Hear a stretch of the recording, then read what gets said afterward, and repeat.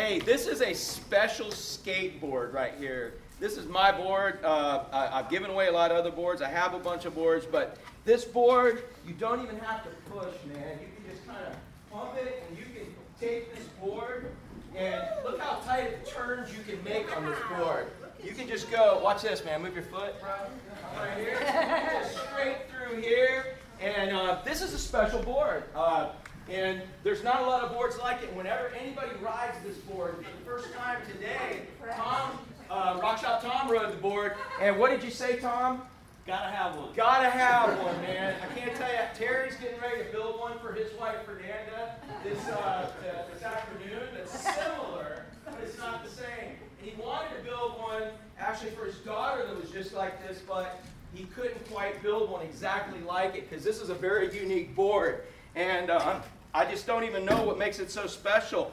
You can't even get trucks that are broken in like this anymore. You can't have this special little design on this board. The little "he is greater than me" than I design on there. You can't, the bearings are so broken. These wheels are perfect for bombing the courthouse parking garage. Wait a minute, that didn't sound right, did it? In skateboarding, when you're like riding a parking garage or a hill, it's called bombing. And there happens to be in Fort Pierce a skateboard. Bam, until we land, right, at our age, and then we might get up again. Fortunately, at the parking garage at the courthouse, there's an elevator, so we bomb that garage at night, and then we ride the elevator up until a police officer usually kind of says, "All right, boys, you got to find another place to ride," and then we do. But anyways, this is a special, special board. Tom, you were riding it earlier, man, and I'm going to give you the opportunity to ride it again, all right, right now. And so I'd like you to just, hang on, man. Go ahead and take this board, and here you go. Go ahead and ride that board. Do you want to ride it? Not really. No. Why doesn't he want to ride this board now, Jack? It's not going to make it very far. Okay, all right, hang on. All right, I'll tell you what. I'll put this back on. Hang on. And We'll get this, well, it's sort of on. Do you want to ride it now? Not really. Not yet? Okay. Maybe I can get this wheel completely on again here. Yeah, it's just not going to happen. But I'll get the wheel on okay, here, the wheel's on again. Uh-huh. Okay, but I'm just going to keep this little nut off. And you want to ride it without that nut on there? Not really. Not really. And so you're telling me all the components that make up this board, you're not going to ride it because it's missing one little nut. Is that what he's saying? Yeah. It's missing one little nut. And so it makes the board unrideable. How many of y'all would consider yourself one little nut?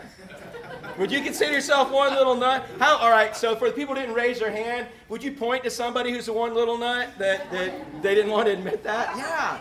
Yeah, Susie definitely is one little nut. All right, so, but in that, it's amazing how that one little nut is so important.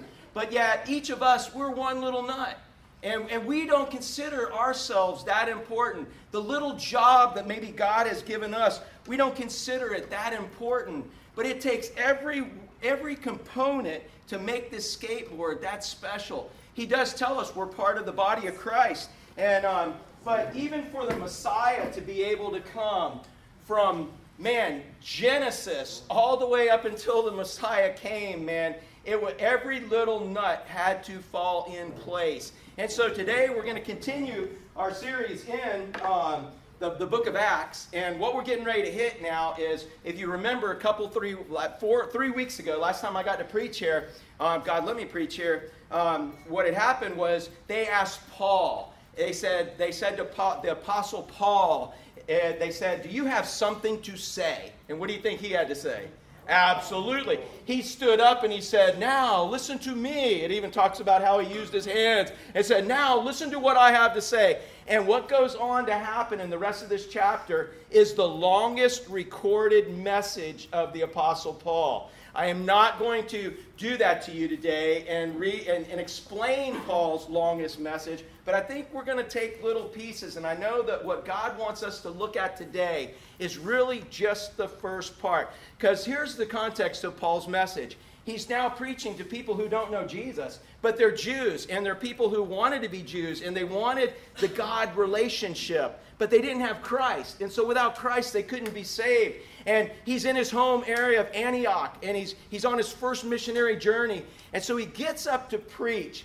And what he's going to preach to them is he's going to show them how from Moses and through David and all the way through that the story has always been about Jesus. What he's going to show them is that without Jesus, you're lost, and how, they're worried about him introducing a new God. He's like, no new God. From the very beginning, God's plan was Jesus, and I'm going to show you how that happens. And so today, we're going to just look at the first part where he talks about Moses and their exile. But we're going to go back even further into the story of Joseph to see how, man, one little nut makes it complete.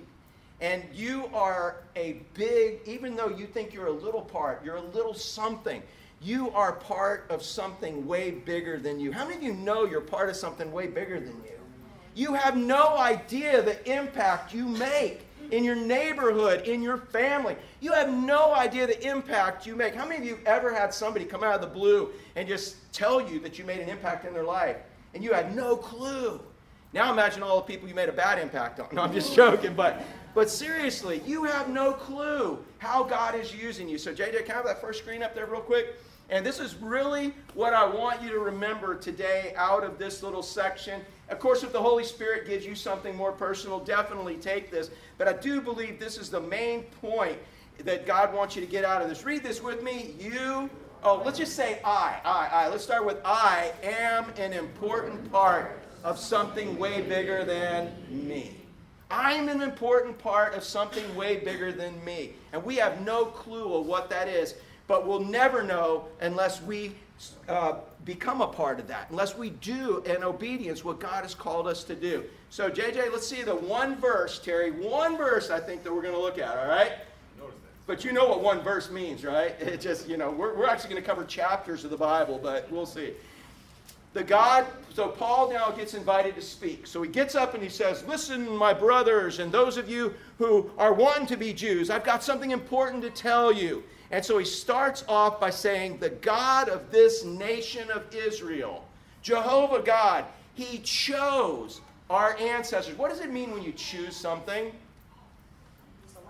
You select it. You pick it. You're adopted, right? Yep. Yeah, and you know what? In the Roman culture, if you were adopted, they could never get rid of you. They could disown regular kids, right? But if you adopted one, you could never get rid of it because you chose it.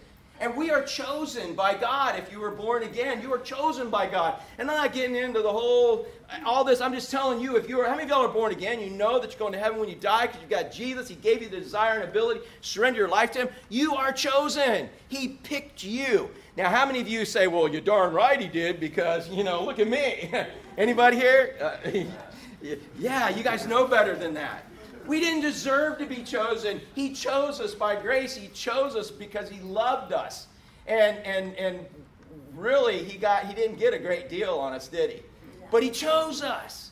And one day we're going to be like him. But he says, the God of this nation of Israel chose our ancestors. So why did he choose Israel? Why did God pick Israel over some other nation? Was it because they were better than anybody? No. They were better looking? No, in fact, you know who God usually chooses is the least likely, the scrawniest nation, the one so that when something happens that's so supernatural, only he can get blamed for it. He likes to choose things that will listen, and he can do things through them, and then he can get all the credit and all the glory and all the honor. So it says God chose the nation of Israel, our ancestors, and look at this, made them multiply and grow strong during their stay in Egypt. Carl, you remember studying that, right? In our small group? And he said, then with a powerful arm, he led them out of slavery. That's our only verse today, right? Okay, so let's see where we get to this point. Paul starts bringing it up and saying, I want you to go back here and see, I'm not introducing a new God. Jesus was the plan from all the way back in the exile. So how did even Israel get to Egypt? You guys remember a guy named Joseph? Anybody remember a guy named Joseph? Okay, Joseph was the youngest of how many brothers? How many did he have? 12. Well, overall there was 12, but at that point there were 10 others. Him made 11 because his little brother wasn't even born at that point. And so how many wives were there? And who was his dad? Who was Joseph's dad? Jacob, right?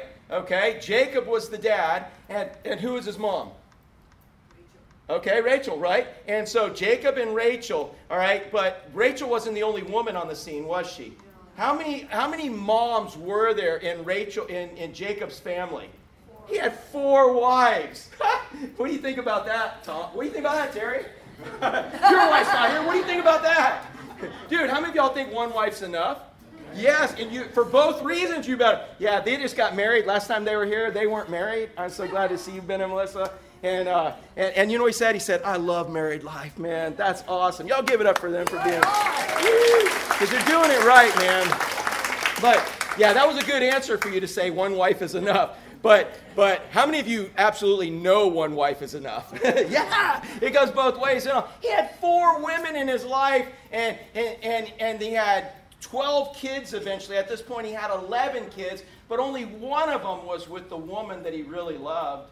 Do you remember how that all happened? Is he came and he fell in love with Rachel. Oh, the woman of my dreams. And he was ready to marry her, and he was ready to do anything he could for Rachel. And her dad, who was a shyster, basically said, his name was Laban, and you remember what he said? He said, oh yeah, work 7 years and I'll give you my beautiful daughter Rachel. So he's like, all right. I mean, wouldn't that be romantic if he worked 7 years for you? I mean, how long did JJ have to work for you? Like 4, right? You know, something like, yeah, no, but 7 years, right? 7 years he had to work hard labor. And so it's the wedding day, and he's like, yeah! He's all stoked, he's ready. Yes, now pronounce you man and wife, may kiss the bride. But they didn't do that. They went back off to a little room, and they really consummated things. And so he said, yes, I do. Yes, I will. I'll forever. And then he gets back in the little room. It's dark, and he did everything he's supposed to do. Woke up, and guess who was there? Oh, the ugly stepsister, Leah. Yeah. It was like, oh, no, you did not do that to me. He got tricked into marrying and I'm just saying ugly compared to Rachel because that was the love of his life. But, I think I would have been a little more careful in checking things out. Evidently, he wasn't. So now he's married to Leah. And he's like going to Laban. How many of y'all be ticked off, Jack? You guys are fixing to get married, right? All right, you've already made all the vows. You may kiss the bride, and you lift the veil, and it ain't destinies. What would you be doing? I would probably run. Yeah, run. It'd probably kill me for hooking that up. So that's how he felt towards Laban. He's like, why? How could you do that to me? And he said, there was no other way I could. Would you look at this girl you just married? There's no other way we were going to get her married off. I don't care how many cows I gave. It's like, there it is. So I'll tell you what. You can marry Rachel.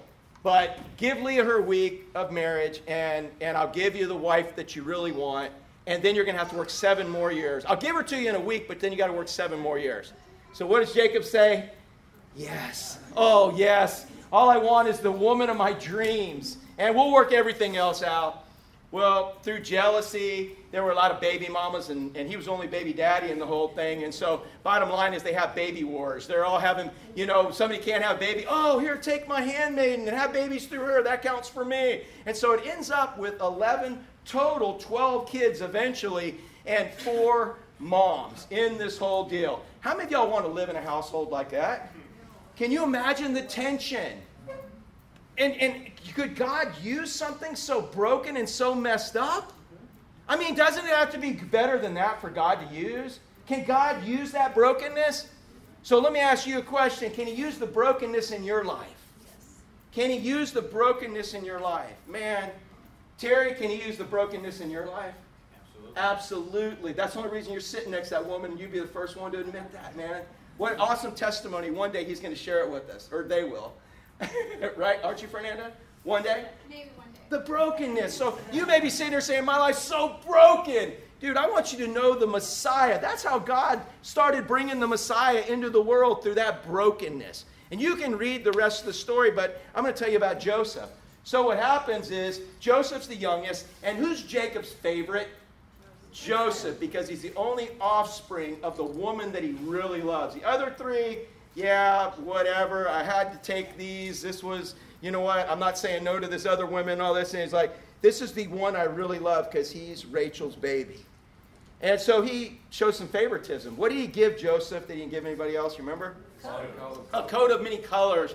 Dude, these guys are wearing croaker sacks, man. And Joseph's wearing a kingly thing. So what do you think the family dynamics were like at that point? You know? Oh, you're my only kid here now. And what do they always think you are? They always think you're the favorite, right? You know? So, but yeah, so if there is a favorite, there's a little tension in all of that. Now, you really weren't the favorite. Well, yeah, you are. Now that they're not here, we'll tell you you are. But they're probably watching live right now. But, I love you all. In your own way. But there was tension, and they wanted to kill Joseph. So, you know, I don't know how Joseph was. Joseph might have been cocky, and hey, look at me, man. You know, and he's got a little pimp cup, and he's just walking around. I mean, he might have been all fancy in there, but Joseph may have been just a really humble guy. And we probably can assume he was from the rest of his life. So Joseph was just trying to live the life he was given of favoritism at this point. And Joseph was walking around, and Joseph was obedient to his parents. And so as Joseph's going through life, all of a sudden God gives Joseph a dream, doesn't he? And do you remember the dream? The first dream he got? What was it? Help me out. What do you got, Ellie? Cows and they... Oh, no, it's for the cows. Oh, they bow down. Yeah, he said, he comes to his dad and his brother says, hey guys, I had a dream last night. Oh yeah, what's your dream? Well, we were picking sheaves and we picked grain and we wrapped them up and all of yours bowed down to me. I don't know that I would have shared that with him. He might not have been the wisest guy, but he was just kind of that dumb, innocent, obedient guy to God. And so he said, I'm going to rule over you one day. And how do you think his brothers took to that? Oh, dude, he's just making it worse. And then he has another dream. And what's the next dream? There's stars and moon, and they are going to bow down to, even his mom and dad are going to bow down to him. And his dad now is like, whoa, wait a minute, boy. You know what? You can't take me just yet. And so there they are, you know, and God gave him those dreams. Why would God give him those dreams? They defend the nation. Yeah. Do you know what God's plan? The Messiah was going to come out of the answer to those dreams. Why would he give them to Joseph? So Joseph could remember his special calling. He didn't know what all that meant. He just knew God had something special in store for him. And so that kept him going the whole time, because what happens next? His brothers are out tending sheep in Lower Alabama. They were in Dothan. And maybe that was Jerusalem, somewhere in that area. But anyways, it was Dothan. And so they're tending sheep out there somewhere. And his father says, hey, why don't you go check to see how they're doing?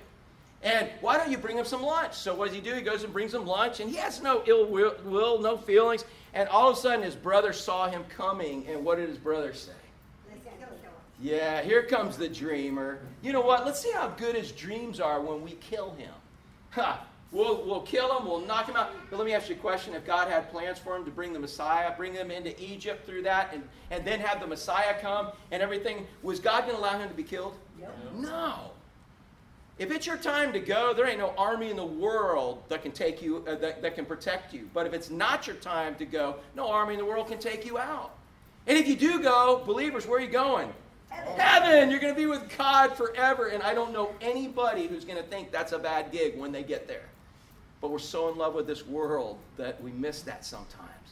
But Joseph, man, I think he was just a godly young man that wanted to obey God no matter what.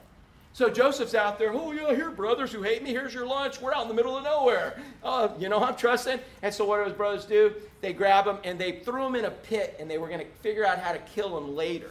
But did they get to kill him? No, because the oldest brother didn't allow him to be killed. Why didn't the oldest brother allow him to be killed? Because Messiah would come to Judah. Yeah, okay, but the older brother, Carl, why didn't the older brother allow the younger brothers to kill him? Because who was... Yeah, because he was going to be responsible. And you ever get in trouble for stuff your little sister does? Are you responsible? You know? What are you thinking, Elena, letting her do that, right? What are you thinking, guys, letting him kill Joseph? But he didn't want to get in trouble, so he's trying to think about what is. But in the meantime, what happens? They see a caravan of Median traders come, and they sell him into slavery. Now, first of all, imagine yourself as Joseph. You have this dream and you think God is going to do great and mighty things through you. And then all of a sudden, now you're in the bottom of a pit. All of a sudden, you're screaming with everything you had, brothers, don't do this, don't do this. I mean, you're terrified. How many of y'all would you be terrified if Matt and Emily knew they hated you and they tied you up with duct tape and threw you in the bottom of a pit? Would you scream? Would you cry? Would you lose sight of what you know God has in store for you, possibly? Yeah. Isn't that what happens sometimes when things get tough, things get rough? We lose sight. But it's in the mud where we grow, and that's where God accomplishes things through those tough times and in all of that. And so Joseph, I think he was screaming like a baby. And I don't think he was like, oh, well, let's just see what the Holy Spirit of God's going to do in this. I don't think he was there yet as a teenage boy. And he gets sold into slavery, and it just so happens, who bought him? You remember? Potiphar, who was the head of the army. So, do you think that was an accident that God had the head of the army be in charge of Joseph and buy him? No, anybody could have bought him, but God ordained that. So how about you? You thought you were going to rule over your parents, rule over your brother. Now you're a slave in some guy's house in a foreign country. What do you think about that, Linda? You think you'd have lost some hope? You think you'd have said, God, I gave you everything and you just let me down. But did God let Joseph down? No, he was just on that journey to being where he needed to be. Joseph was that little nut that was needed to complete things to get Israel into Egypt. And you'll see that. So Joseph, man, he's now a slave in Potiphar's house, right? And Potiphar's house. And what does he do? Does he just say, well, you know what, I'm a slave, I'm going to die, woe is me. And he was lazy, he was no good, didn't do anything. What did Joseph do? He did the best he could with what he had where he was at. That's what this whole thing means, right? That's what this whole Shaka thing is. It's doing the best you can with what you got where you're at. We don't make waves as surfers, we ride them. And if God decides to throw you into slavery, man, be the best slave you can be. Because he's got a purpose. The master of the lampstand puts the lamp where he wants it. Do you know you're exactly where God wants you right now? How many of y'all like to be somewhere else? You're like, well, yeah, in about 10 minutes I won't be at lunch, but you're not. He put you here. But seriously, we're where God wants us. And Joseph got that. There was no prestige, no pride, of, well, I used to have this royal, you know what? He wasn't living in the past to where he was and what he was doing. He was living where God wanted him right now. And there's no accident wherever we are and whatever we're doing. It's God who is in charge of that, and he's put us there. And we've got to see it from God's perspective because we're going to have to help other people see it from that perspective too, right? So in this situation, Joseph again, okay, he's in Potiphar's house. Now what happens next? Potiphar being head of the military, do you think his wife was good looking or not so good looking? Yeah, dude, I mean, he had money, he had everything, so... Man, you ever seen the ugly dude with the real good-looking lady in the mall? You know what I'm talking about? Wherever it's like, Terry, I wasn't going to pick you out, right? Because you're a pretty good-looking guy, all right? But all of us guys marry out of our league. Is that not true, Zane? We marry way out of our league. I don't know what's wrong with you girls, but I sure am glad God does do that. And I don't know why you marry down, but you just always do. And I'm grateful my wife did it too. So, but in this, Potiphar had a good-looking wife. Man, but she wasn't really good-looking on the inside because what was she trying to do with Joseph? She saw this hot little young teenage boy in her house, and what was she trying to do? Yeah. I'm the master's wife. You're a servant. You'll do whatever I want. You'll keep your mouth shut. And she was the original cougar. You know what I'm saying? That was her. She's there. She could have anything she wanted. And what's this poor little Jewish slave boy going to do? What's he going to resist me? Does he know what I could do to him? He's going to resist me? How many of you would have just done it? Well, I'm not even going to ask that question. Because you were scared not to. I'm not going to say because you wanted to, but, ask a teenage boy. But think about a teenage boy being driven by hormones. And this good-looking woman is after him every day. But what did he say? What was his response? I can't sin against God or your husband. He was willing to do the right thing, man, even if it hurt. It didn't matter about the political gain, the political loss, the whatever. And so guess what? Time and time again, he refused her. And one day he's in there, and evidently all he really wore was a tunic. So maybe he should have put more clothes on. I don't know. But he's in there, and he's all buff, and he's doing his stuff. And all of a sudden, he rejects her again. And so she grabs him. Surely if I put my hands on him, he's not going to reject me. And she grabbed him, and he ran. But when he ran, what happened? He ran out the house naked. Yes, he ran out naked. But it didn't matter to him.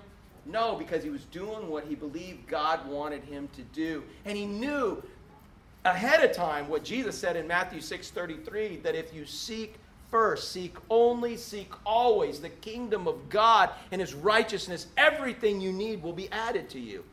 You'll be protected. You'll be provided for. You'll have direction, even though it looks like a hopeless thing. Zane, running out the door naked.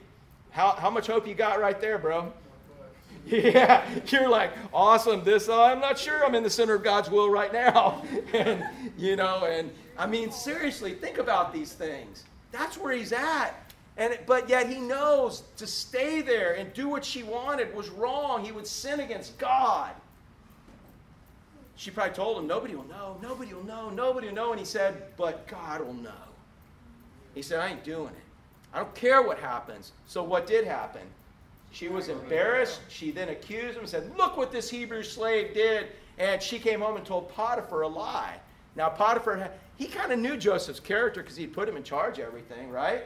Because of his character, but his wife said something else. And so whose side did he have to take? His wife's side. Because he's probably chicken to stand up for the truth, unlike Joseph. But guess what was God's plan? God's plan was going right along as usual. We have free will to make our decisions and stuff, but God's plan is not going to be hindered by anybody.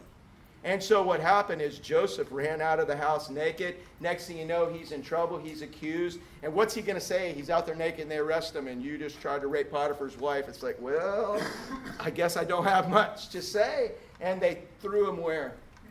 In prison. But guess what? What did Joseph? Did he give up on God at that point? Did he say, man, forget this, God? All right, first of all, you gave me a dream. My brothers hated me.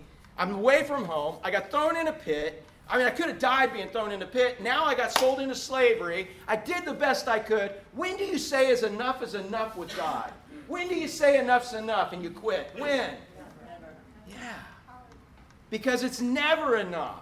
When we surrender to somebody, what does that word surrender mean? We give it up. If we're the slave, and I know that term's not popular, but the word servant in the King James and New King James in our term, it really means slave. Third level galley slave. If we're the slave and he's the master, who calls the shots? He does. And how long are we here for? Is anybody here 100 years old? Anybody feel 100 years old? Man, even if 100 years, that's nothing compared to eternity. So even if we had the most miserable life possible for the whole time we're here, Romans 8:17, I think it is. It's Romans 8. He says the sufferings of this life, the worst things this life have to offer, are nothing compared to the glory that's going to be revealed in us one day. Forever and ever and ever. We're going to forget about the worst things that ever happened here. So Joseph got that. Joseph got that, and he's like, you know what? I'm going to follow God. I'm going to do what God wants me to do. I'm going to keep going. And you know what? He didn't give up. He's out there, Nate gets arrested. So how does he act in prison now? What's he doing when he's in prison?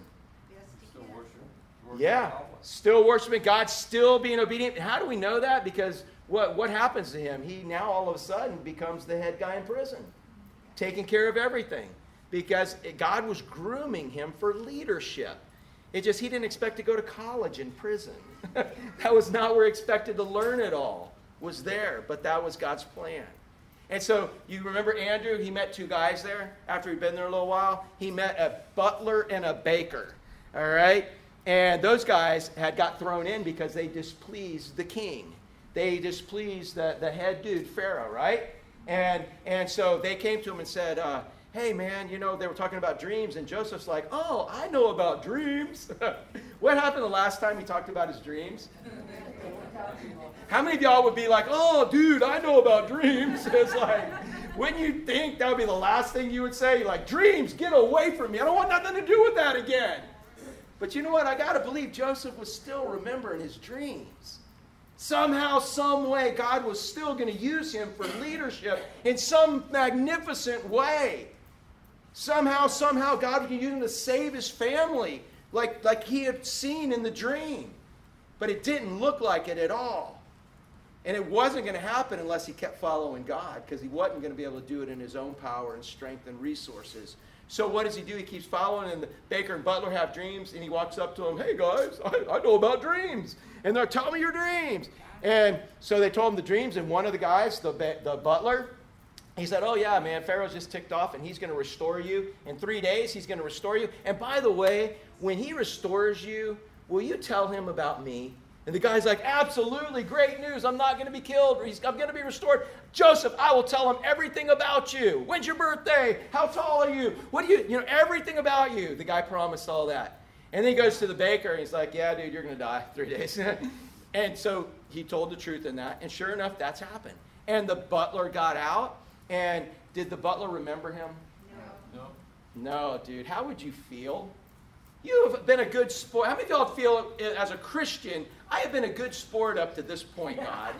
Matthew, would you say that? Matthew, would you say that? God, look, in your prayers, there's 2 Matthews right there. These guys right there, bookends. I've been a good sport, God. This is getting kind of old.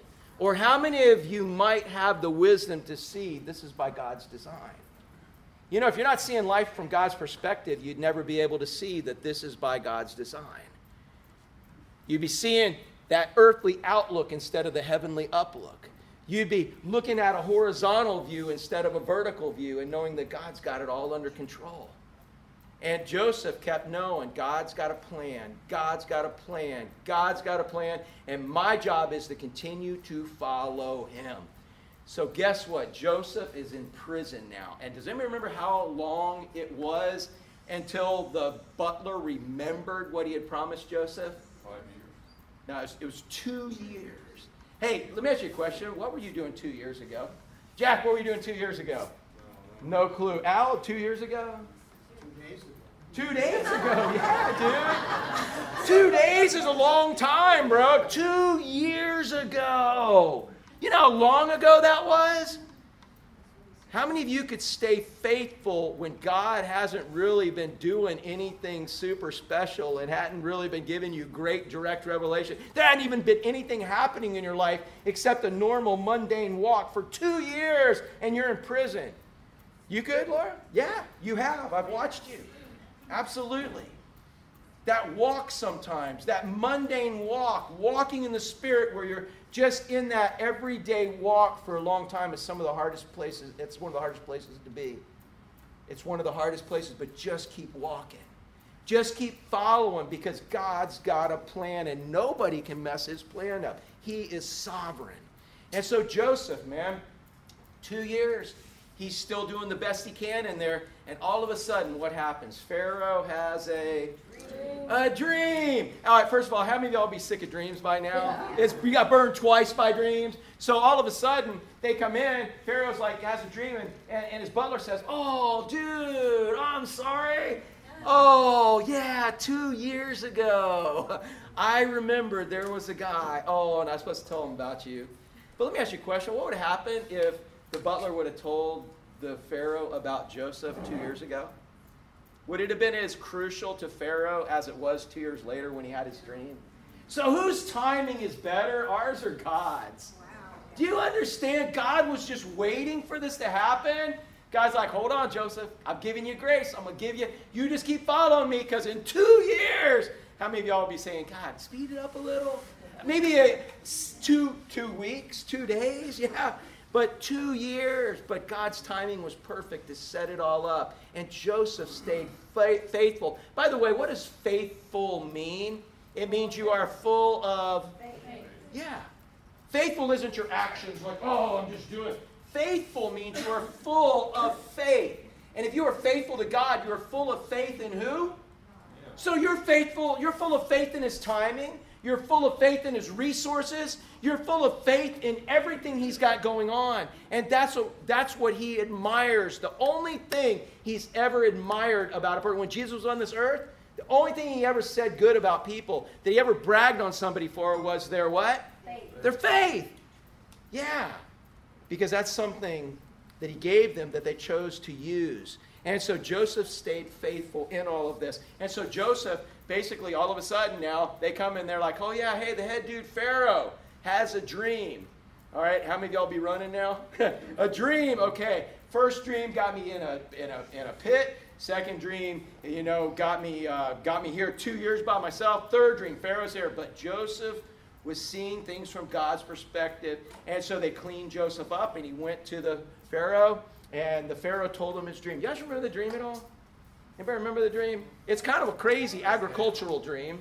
That was the cows. That was the cows.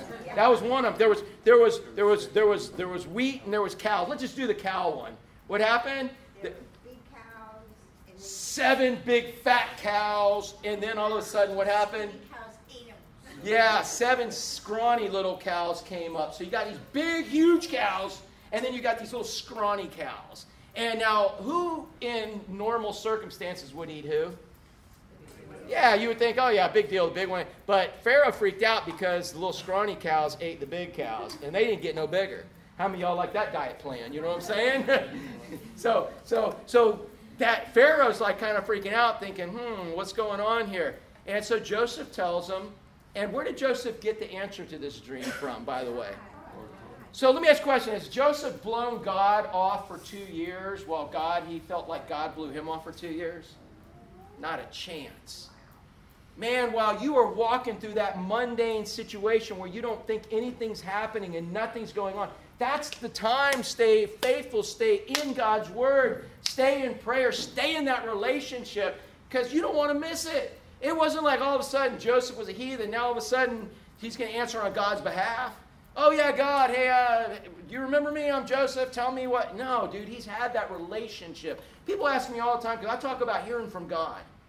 I say, man, God told me to do this, or God spoke and did this. God doesn't speak to me audibly, but he speaks to me through his word. And the Holy Spirit that lives inside me tells me what that is, which is what he promises that he's going to do. He's going to teach me everything that I'll ever need to know about anything that God's going to allow me to go through. Go read the last half of the book of John, and you'll see the purpose of the Holy Spirit. And that's how God speaks to us. And people say, how do you hear? How do you hear? How do you hear? Well, I can hear better now than I could hear 20 years ago because I've been listening.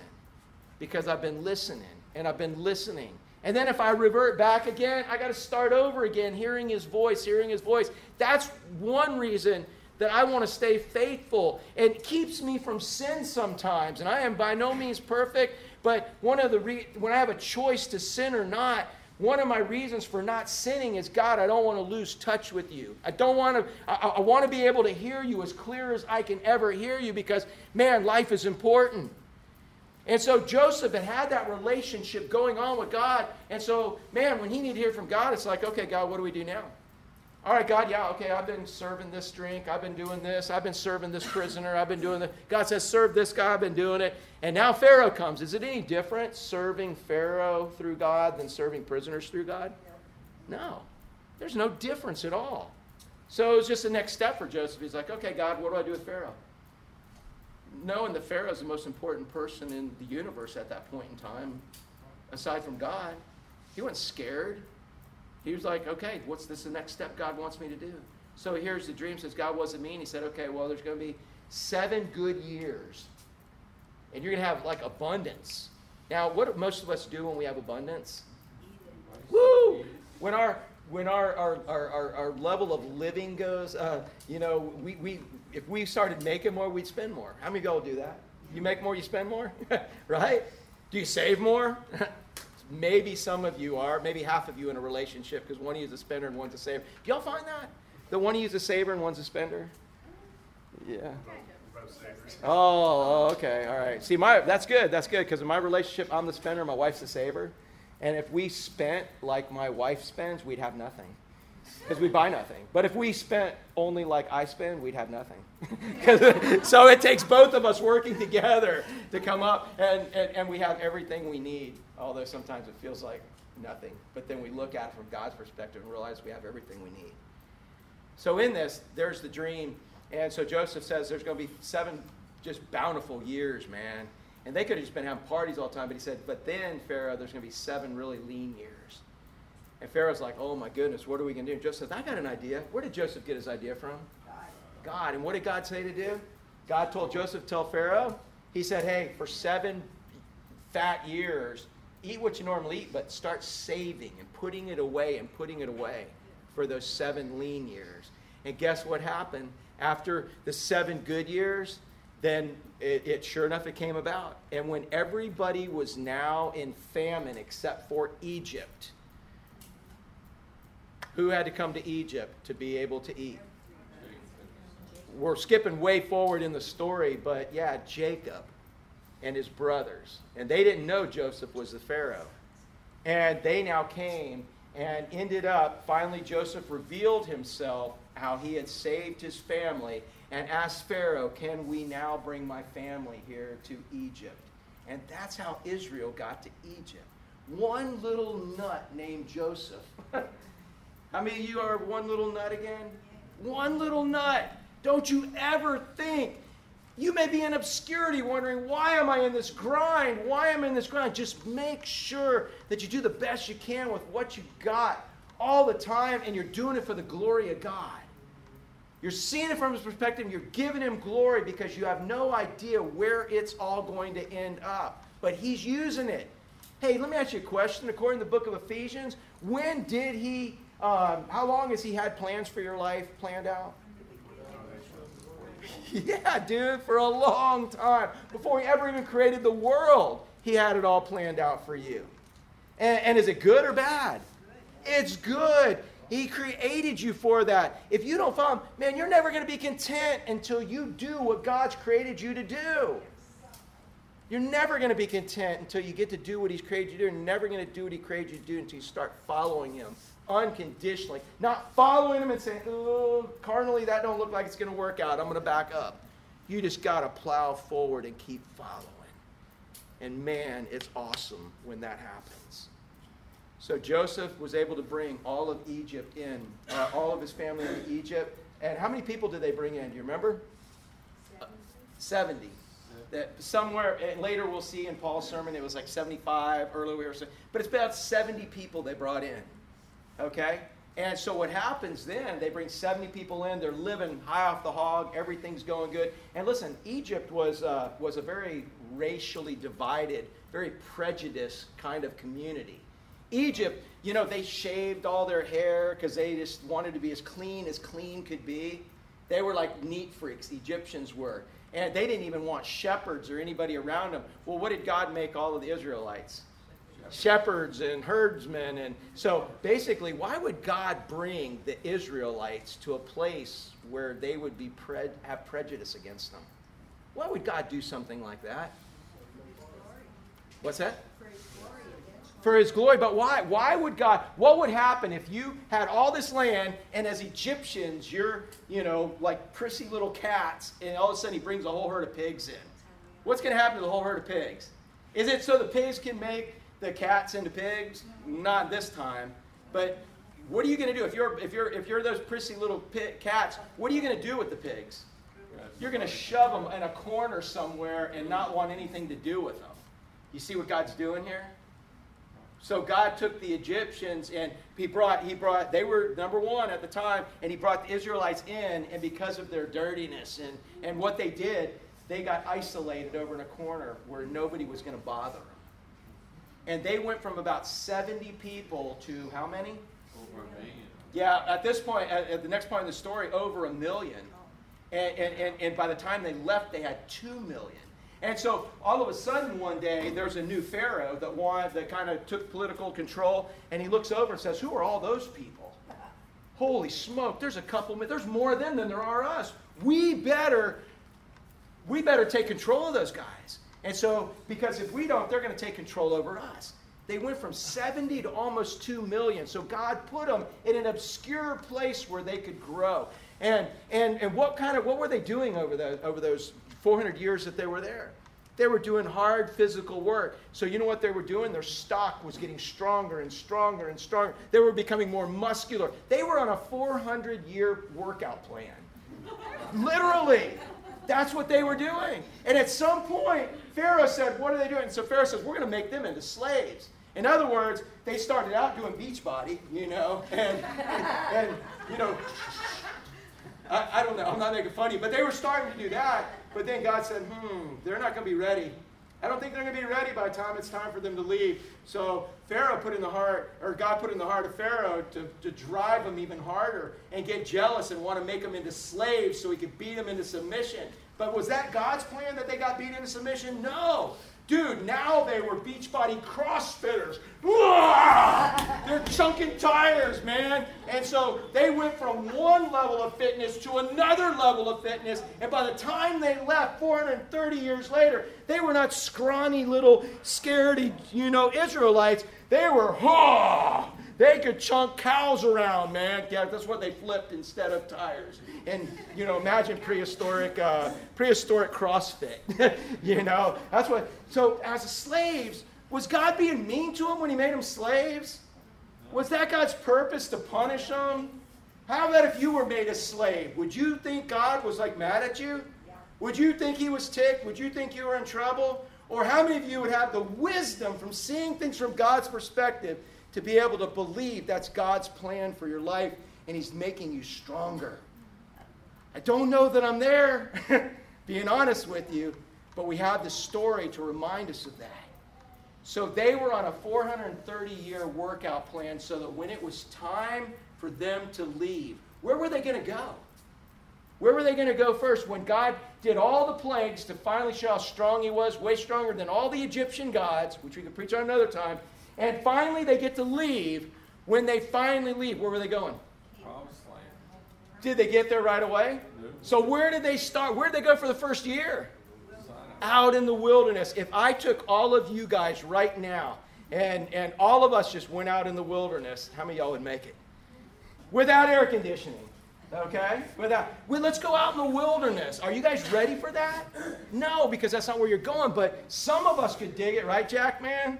Country boy can't survive. Shotgun, a rifle, and a four-wheel drive. That's Hank Williams Jr., that great philosopher there. But anyways, but what I'm saying, man, is they had to be prepared to go out in the wilderness. And let me ask you another question. Once they got out into the wilderness, a year later, Carl, what happened the first month of the second year that they were there? Yeah, well, they were always complaining from the beginning, but you remember, that's the book of Leviticus. That's where God was going to teach them how to worship. And at the end, they're building a tabernacle. Anybody ever look at the dimensions of the tabernacle? What kind of things did they need in mass quantities to build a tabernacle? They needed gold. They were going to make a lampstand that weighed 75 pounds made from one single piece of gold. How do you like to wear that bling on your neck? You know what I'm saying? 75 pounds. Everything was going to be acacia wood overlaid with gold. They were going to have fine woven linen to go and make it all around the whole tabernacle. Where in the world would these primitive people learn how to make fine woven Egyptian linen? Oh, I started doing wrong. You ever buy sheets? Y'all ever buy sheets? And it's like, oh, Egyptian cotton. Dude, they've been good at this for a while. Well, you know who did it for them forever? It was the Israelites. And so, man, they were on the job training for 430 years. And let me ask you a question. The ones in the first 100 years, did they ever get paid? No. The ones in the second 100 years, did they get paid? The third year. When did they finally get paid? When they left. And God put it in the hearts because of the plagues and the fear of God that give rings, give your earrings, give your necklaces. When the Israelites left, the Egyptians loaded them up. They gave them 430 years worth of pay so that when God said, this is how I want you to worship me, they could build the building. They could build the tabernacle. They could, the tent, I should say. So how were they going to live? Where did they get supplies to live out in the wilderness? Yeah. Well, until he started dropping manna, man, everything they needed they got from the Egyptians, so they didn't get paid till the end. How many of y'all realize God doesn't always pay on Fridays? You know what I'm saying? But how many of you know that he pays? He always makes it worth it. It's not about that. It's about surrender and just doing what God has asked you to do. And quit trying to figure out where it all ends. It ain't like a pirate treasure map you're trying to get to the end. You know what? We already know the end. Where's it all going to end for us? Heaven. You already got the answer to that. Man, quit worrying about that. Just keep following. When he took the disciples, what did he say to them with brand new fishing boats and nets and a new business? What did he say to those guys? Follow me. Follow me. Did they say, well, you got to, let's talk to my dad about the 5-year business plan, the 10-year? Because we have to compare it to this one right here. No, what did they do? They got up and followed, and that's what you see is the pattern in the Bible. God takes a little nut that they don't realize how important they are. How important was that little nut on that skateboard? Crucial. As soon as you went to turn backside, brother, that wheel would have slid right off. That nut was crucial. Man, you're crucial in God's plan. But guess what? Zane, if you're not going to be that little nut, does that mean nobody's going to ride a skateboard? No, it just means you don't get to be that little nut. You're that little nut that sits in the drawer. And guess what he'll do? He'll take you, bro. And if you're willing to do it and you won't do it, he'll take you. He'll keep going until he finds someone who's going to be that little nut. God's plan is going on. We just have the privilege of whether or not we're going to be a part of it or not. I don't know about you, man. There ain't a lot of jobs for little nuts. But this is one I'm telling you is guaranteed. You want to join me in this? All we got to do is surrender and obey. So go back to this real quick. The God of this nation of Israel, go back. The God of this nation of Israel chose our ancestors and made them multiply and grow strong during their stay in Egypt. That 430-year workout plan. They went from 70 to 2 million by the time they left. Did any of them have any idea? When Joseph's sitting in a pit waiting to see how his brothers were going to kill him, did he have any idea he was a part of something that big? And you know what happens at the end of this message that Paul preaches? This is the first verse. For those of you who don't come back but once a year, we may still be in this little sermon from Paul next year when you come back. It just depends how fast the Holy Spirit takes us through, but I just thought it was so important for us to see this today. Joseph had no idea, and he had no idea how important his part was in bringing the Messiah, the Savior of the universe, in. Now, it didn't come through his line. It actually came through one of his scoundrel brothers, which is a whole other story. But look at this. Then with a powerful arm, he led him out of slavery, and he kept leading them. But I just, again, want you to see that Joseph was just a little nut. He was a little piece of something way bigger than him. So often today, I think we gotta know what the bigger plan is before we volunteer to be that little part of it. Because we have been misled. We live in a world that we can't trust. There's nothing we can trust. This whole world is a lie. From man to media, it's all a lie. But the only truth we have is the Word of God and what God is showing us. And God says that if you will seek first, seek always the kingdom of God, letting Him be your king, and do the right thing, He said everything you need will be added unto you. I don't know where you're at right now. I don't know if you're like Joseph and you're right in the middle of leading all of Egypt and you don't even know which way is what. I don't know if you're like Joseph in the pit or those 2 years in prison where you're wondering, what the heck are you doing, God? But wherever you're at, remember, you're just a little nut that is part of something way bigger. And just stay faithful. And faithful doesn't mean you keep going through the motions in your own strength. That's what it's going to look like. What faithful means is you stay full of faith in God Almighty, knowing He's got this whole thing under control. And you just like a little bird, man. I'm going to leave you this because this is what God is. Man, somebody's going to remember this their whole life. Man, you're like a little bird in a nest, man. And every morning when you wake up, you're going, peep, peep, peep, peep, peep, peep. What do you want me to do, God? What do you got for me now? And God is like that mama bird. He's gone and collected worms, and he's chewed them up and regurgitated them. He's ready to spit them in your mouth. No. How many of y'all going to remember that? But yeah, if you're a bird, do you want Wheaties? Do you want Cheerios? What do you want if you're a bird? Dude, nothing better than some chewed up, regurgitated worm from mama. But if you're a believer, what do you want? More than anything else in the world, you're a believer. You just want God to give you your marching orders and just do it. What do you want me to do now, God? And do it. And you just keep following. So be like that little bird, man. Be that little nut. Let's pray. Father, thank you so much for giving us your word. Because, Father, we're bombarded with lies. Jesus even told us in the last days, and we don't know how long these last days last. We know we're in them. But the one thing Jesus said over and over and over is do not be deceived. Because when we get deceived, we get distracted and we don't keep the main thing the main thing. And the main thing is Jesus and following him. So, Father, help us not get distracted. Help us just dive in and stay focused on the truth and count on you speaking to us and giving us direction and telling us what you want us to do. Father, if we've got no new direction, it must mean, as long as it follows with Scripture, we're doing the right thing. Father, if we don't know what to do, help us do what we know to do and just keep being faithful in doing it and not in the motions, but being full of faith in you, knowing that if we need to do something else, you can make that happen. So, Father, thank you for where you put each of us right now. As the master of the lampstand, help us see that you've got us right where you want us. Father, thank you for this encouragement out of this. And Father, I can't wait to see what comes in the rest of this message from Paul.